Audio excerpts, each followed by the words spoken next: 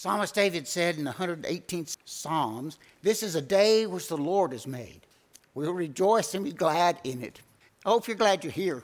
I hope you're glad you're here to be on the first day of the week. I hope you're glad to be here on Mother's Day.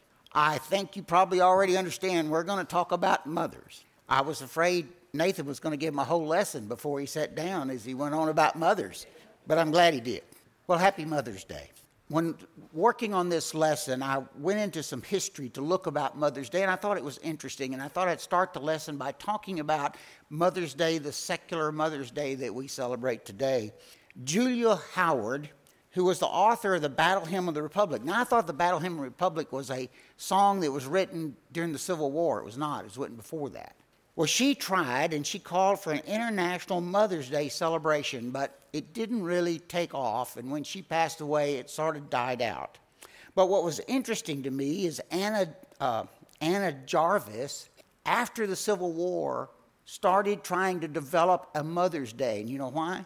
Because she was trying to bring families together that had been separated because of the Civil War. There was more division, more hatred than we have today. It was a hard thing to do, and you know what? I think only mothers had a chance. And so she tried to get mothers together to bring families together after the separation of the Civil War. After she passed on, her daughter finally got through Congress in 1914, in the National Day of Mother's Day that we celebrate today, the second Sunday of the month. What's interesting to me about that is in 1914, women had no vote. They did not get to vote until 1920. So politicians passed this law not because they were getting after the women's vote or the women's bloc. They probably passed it because there were a lot of husbands who were saying, you better do something because my wife is on to me. But in any case, she used a lot of religious organizations and churches, and she organized, and eventually the Congress passed this day that we know as Mother's Day. Now, I think that's really interesting, but what I want to really talk about this morning is the biblical mother. First of all, biblical mothers are not one day a year. We need to celebrate mothers every day. Ecclesiastes said, "Thy mother is like a vine in thy blood, planted by the water. She was fruitful and full of branches by reasons of many waters." Whether we realize it or not, our mothers are imprinted in us. As it says here, they're like a vine in our blood. You can't separate us from the things that our mothers have done for us. They are part of us and will always be part of us because she's our mother. When you talk about a toddler or preschool child, you ask them what their definition of mothers is, and first of all, you probably have to tell them what definition is. But you know, a mother it's just mother. That's all they know. I'm sorry, I hope you'll excuse my voice. This allergies get to me. She is the giver of love, the supplier of food. Where does a toddler go when they're hungry? To mother. A soft place to sleep and one who cares. Now, the older child in the home, they still understand that their mother is a giver of love, and she still gets the food that they eat. They don't go hungry. But she's a confidant. There are things they can ask her and quiz her about things that they don't understand. And they can do that because she cares, and they know it. And, of course, in our modern day and time, oftentimes they're the chauffeur, and they take them around town. To the adult that's moved away from home, mother is still the giver of love, a confident one you can ask more deep questions, more adult questions to. Because why? She cares. And one who always expects the best out of all her children. The mother of an adult expects them to do the best at whatever job they've got, whatever schooling they're doing, whatever they're doing, you better do your best because I'm mother. For those of us that are old like myself, our mothers has passed away, but we realize by looking back that all of these things above are true. Why? Because mothers are like a vine in thy blood. Excuse me. Are like a vine in our blood. Thank Justin for his reading this morning. And I'm not going to go over the reading and talk about the verses there. I just want to mention a few things. First of all, if you look in that scripture there of the virtuous woman, you'll find that she is the caretaker of the family. She doesn't have to worry about cold weather, because she supplied clothes for her family. She doesn't have to worry about them being hungry because she went out and got food. She worked with her hands to make money. And with that money, she invested it in land so that she could have more for her family. Children called her blessed, and so did the father. The virtuous woman, the God-fearing woman, is one who takes care of her family. For that reason, mothers deserve honor. The scriptures are very plain there about that. In fact, we find in Ephesians 6, children, obey your parents in the Lord, for this is right. Honor thy father and mother, which is the first commandment with promise, that it may be well with thee and thou mayest live long on the earth. Have you ever thought about the fact that God gave Moses 10 commandments, the 10 most important things that he wanted man to do? And one of them was to obey your mother. It's important. If you look in the law in Deuteronomy, the 21st chapter, talking about older children, disobedient older children, one that do not respect their parents, they were to be brought to the elders, and if that was a proven statement, they got stoned to death. Now, you teenagers who have your phone taken away from you because you did something your parents didn't want you to do, or you don't get to use the car this weekend because you did something you want to do, that seems pretty light to getting stoned. So we changed a little bit in our life. But it was important to obey and honor your fathers and your mothers. Proverbs put it this way: the eye that mocked at his father and despiseth to obey his mother, the ravens of the valley shall pluck it out, and the young eagle shall eat it. Now, how's that for a picture? If you despise to obey your mother, you deserve to have your eyes picked out and eaten by an eagle. Obeying your mother, giving her honor, is important for a Christian man or woman or child. We need to always listen to our mothers. I know that we've got teenagers out here in the audience who are saying, a couple of years, 3 years, I'm going to leave the house and be out on my own. It's going to be great. It has nothing to do with whether you honor or you obey your mother, how old you are. One of my favorite accounts of a miracle was the one where Jesus changed water to wine. You remember the account? Mary was invited to a wedding, and she came, and Jesus was invited to that same wedding, and he came from a different place. He wasn't living in the house. Also, we know from historians that Jesus he certainly was a grown man. He was over 30, because you didn't start your ministry until you were 30 or older. So certainly an adult, one who was not home. Came to the wedding, and what happened? We know what happened. They ran out of wine. And Jesus' mother said, when they wanted wine, she said unto him, they have no wine. Now, she wasn't just telling him the fact, saying, Jesus, they ain't got any wine. It's over with. They don't have any. No, she was requesting that he do something about it. Jesus said unto her, woman, what have I to do with thee? My hour is not yet come. He said, I'm not ready to be shown publicly. I'm not ready to be shown as one who can do these things publicly. It's not my time. I really liked what John says, the very next verse. He cuts to the chase. His mother saith unto the servants, whatsoever he saith unto you, do it. Now, if you read this, Jesus hadn't said he was going to do it. But what does his mother know? His mother knew he was going to do it. Why? Because she was his mother, and she asked him to. Have you ever thought about Mary? Mary knew that Jesus was special. Mary knew that she had conceived and it was a miraculous birth. Mary knew from the angels about this one Jesus. Jesus, the Son of God. God in person as a human. What'd she call him? Son or Jesus. She was his mother. And although he was 30 years old or older, she knew he was going to do what she asked. Why? Because she was mother. Mothers do whatever is necessary for their children. Seem to have patience with their children more than most men do, including me. But they'll do whatever they need to do to make sure their children are okay. An example of that we find in the Old Testament, and that of Moses, a familiar scripture to us, or story.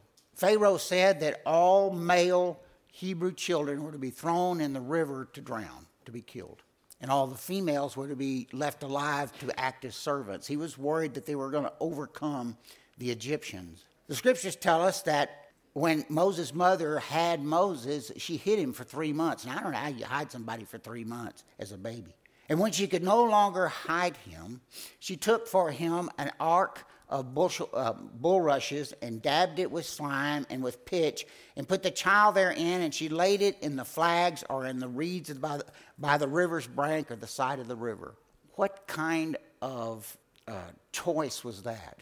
She had a choice of having her child killed for certain, or she had a choice that by some miraculous thing, this infant who was put to float in the river would survive. Now we know that it was God's providence that the Pharaoh's daughter came down and took the child as her own. But when Moses' mother put the boat in the water, if you look in the story that we have in the scriptures, Pharaoh's daughter wasn't there. She had him there. There were crocodiles in the Nile River. But what was her choice? Her choice was certain death or almost certain death. And she did the almost certain death. And in doing so, God's providence saved Moses, who eventually saved his people from the Egyptians. We find in the New Testament a story of a mother who had a daughter that the scriptures tell us was possessed with a devil. Now we find that Jesus, when he departed out of the coast of Tyre and Sidon, there was a woman, behold, a woman of Canaan came out of the same coast and cried unto him, saying, Have mercy on me, O Lord, thy son of David. My daughter is grievously vexed with a devil. But he answered her not a word. He didn't pay any attention to you, it looked like. To her, it didn't look like. He just went on. That didn't discourage her too much, because we find, and his disciples came and besought him, saying, Send her away, for she cries after us. She was pestering them. She was following them. She wasn't giving up, even though they were walking on down the road. But he answered and said, I am not sent but unto the lost sheep of the house of Israel. He himself, Jesus said, I'm not going to help this woman. Now, I don't know whether he was trying her faith, but certainly the way the scriptures teach us here that he wasn't going to help her. But then it says, she came and worshiped him, saying, Lord, help me. A good lesson for all of us. You can look through the whole scriptures of the New Testament, and you'll never find one time that when someone asked Jesus for help, he didn't give it. She said, Help me. But he answered and said, I am not sent but unto, She answered and said, It is not meet to take the children's bread and to cast it to the dogs. I'm not so sure that most men with our pride would have said, I tried. I went and talked to Jesus, and he wouldn't even answer me, ignored me. I went and talked to his disciples, and they wanted to push me out. And when I finally got to Jesus, he said, I'm not here for you. I'm here for the children of Israel. Many men in their pride would have said, I tried, and go home. But she said, whatever it took. True, Lord. Yet the dog eats from the crumbs which fall from the master's table. Then Jesus answered and said unto her, O woman, great is thy faith. Be it unto thee even as thou wilt. And her daughter was made whole from that very hour. She said, Lord, I'm not asking for much. I'm only asking that you save my child. She was actually asking for much. But the way she framed this was, it's just a little thing for you, Lord, to save my child. Please, the crumbs from the tables at least feed the dogs. A mother will do whatever is necessary for their child. I want to look at Proverbs, the 31st chapter. There in the first 9 verses, mothers are teachers, our teachers. From the time that we are born, they teach us how to eat. They teach us how to walk. They teach us how to talk. They teach us how to dress ourselves and try our shoes. From the time that we are infants, mothers are teachers of us. This passage we find here in Proverbs, the 31st chapter, is about a king, Lemuel. His mother told him some things because she was his mother, saying, you listen to what I have to say. I want the words of the king, Lemuel, the prophecy that his mother taught him. You pay attention to what I have to say. Let's see a couple of those things. O Lemuel, it's not for kings to drink wine, nor for princes strong drink, lest they drink and forget the law and pervert the judgment of any of the afflicted. The king's mother said, you have a position, and in that position you stay away from alcohol. He says, you drink alcohol and you will pervert the judgments of the people that need you the most. There is no good decision made by a drunk. Never. And Lemuel's mother wanted to make sure that the king knew that. You're responsible for these people, so stay sober-minded. Don't be influenced by alcohol. And then in the 8th verse it says, open thy mouth for the dumb and the cause of all such that are appointed to destruction. Open thy mouth, judge righteously, and plead the cause of the poor and needy. She said, son, you're king. And because you're king, you have responsibility for your subjects. Now, there are a lot of kings in the world that look down on the little people, the servants, and they worked them to death. But his mother said, don't do that. You take care of your subjects because you're king. Judge righteously and plead the cause of the people who need you the most. Now, we don't know. The Bible doesn't tell us, and the history's not there. But if King Lemuel listened to his mother and did these things, his servants praised him all their lives because he was a righteous king. He did what was right for the people if he followed his mother's advice. I'd like to finish by speaking for a few minutes about Mary, the mother of the Savior.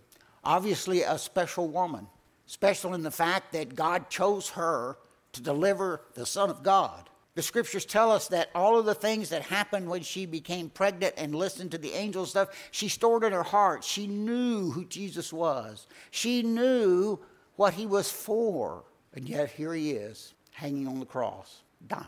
Sorry, let's go the right direction. Now there stood by the cross of Jesus his mother. She could do nothing but watch him die. How is that to feel? How would that be to feel that, and that you are helpless and there seemed to be no hope? When Jesus therefore saw his mother and disciples standing by, whom he loved, he saith unto his mother, Woman, behold thy son. Then he said he to the disciple, Behold thy mother. And from that hour that disciple took her unto his own home. Jesus was on the cross, dying in agony and pain. And spiritually he was carrying the sins of the world. And he looked out and said, I got to take care of my mother. It's important. So he asked the disciple to take care of his mother, and the disciple agreed to do so. And so it was done. And he could have a sigh of relief that his mother was to be taken care of. After this, Jesus, knowing that all things were now accomplished, that the scripture might be fulfilled, saith, I thirst. Evidently from the scriptures, Jesus wasn't going to die until he had taken care of his mother. If you don't think mothers are important, mothers are important. They were important to the Son of God, and they should be important to us. So if you hadn't thanked your mother today for being mother, you better do it. It's important. That's the lesson of the morning. Certainly we haven't spoke on the first principles at all, but we want to offer an invitation. And if there's someone subject to the gospel call, we ask you to come and stand as we sing a couple of verses of the song selected.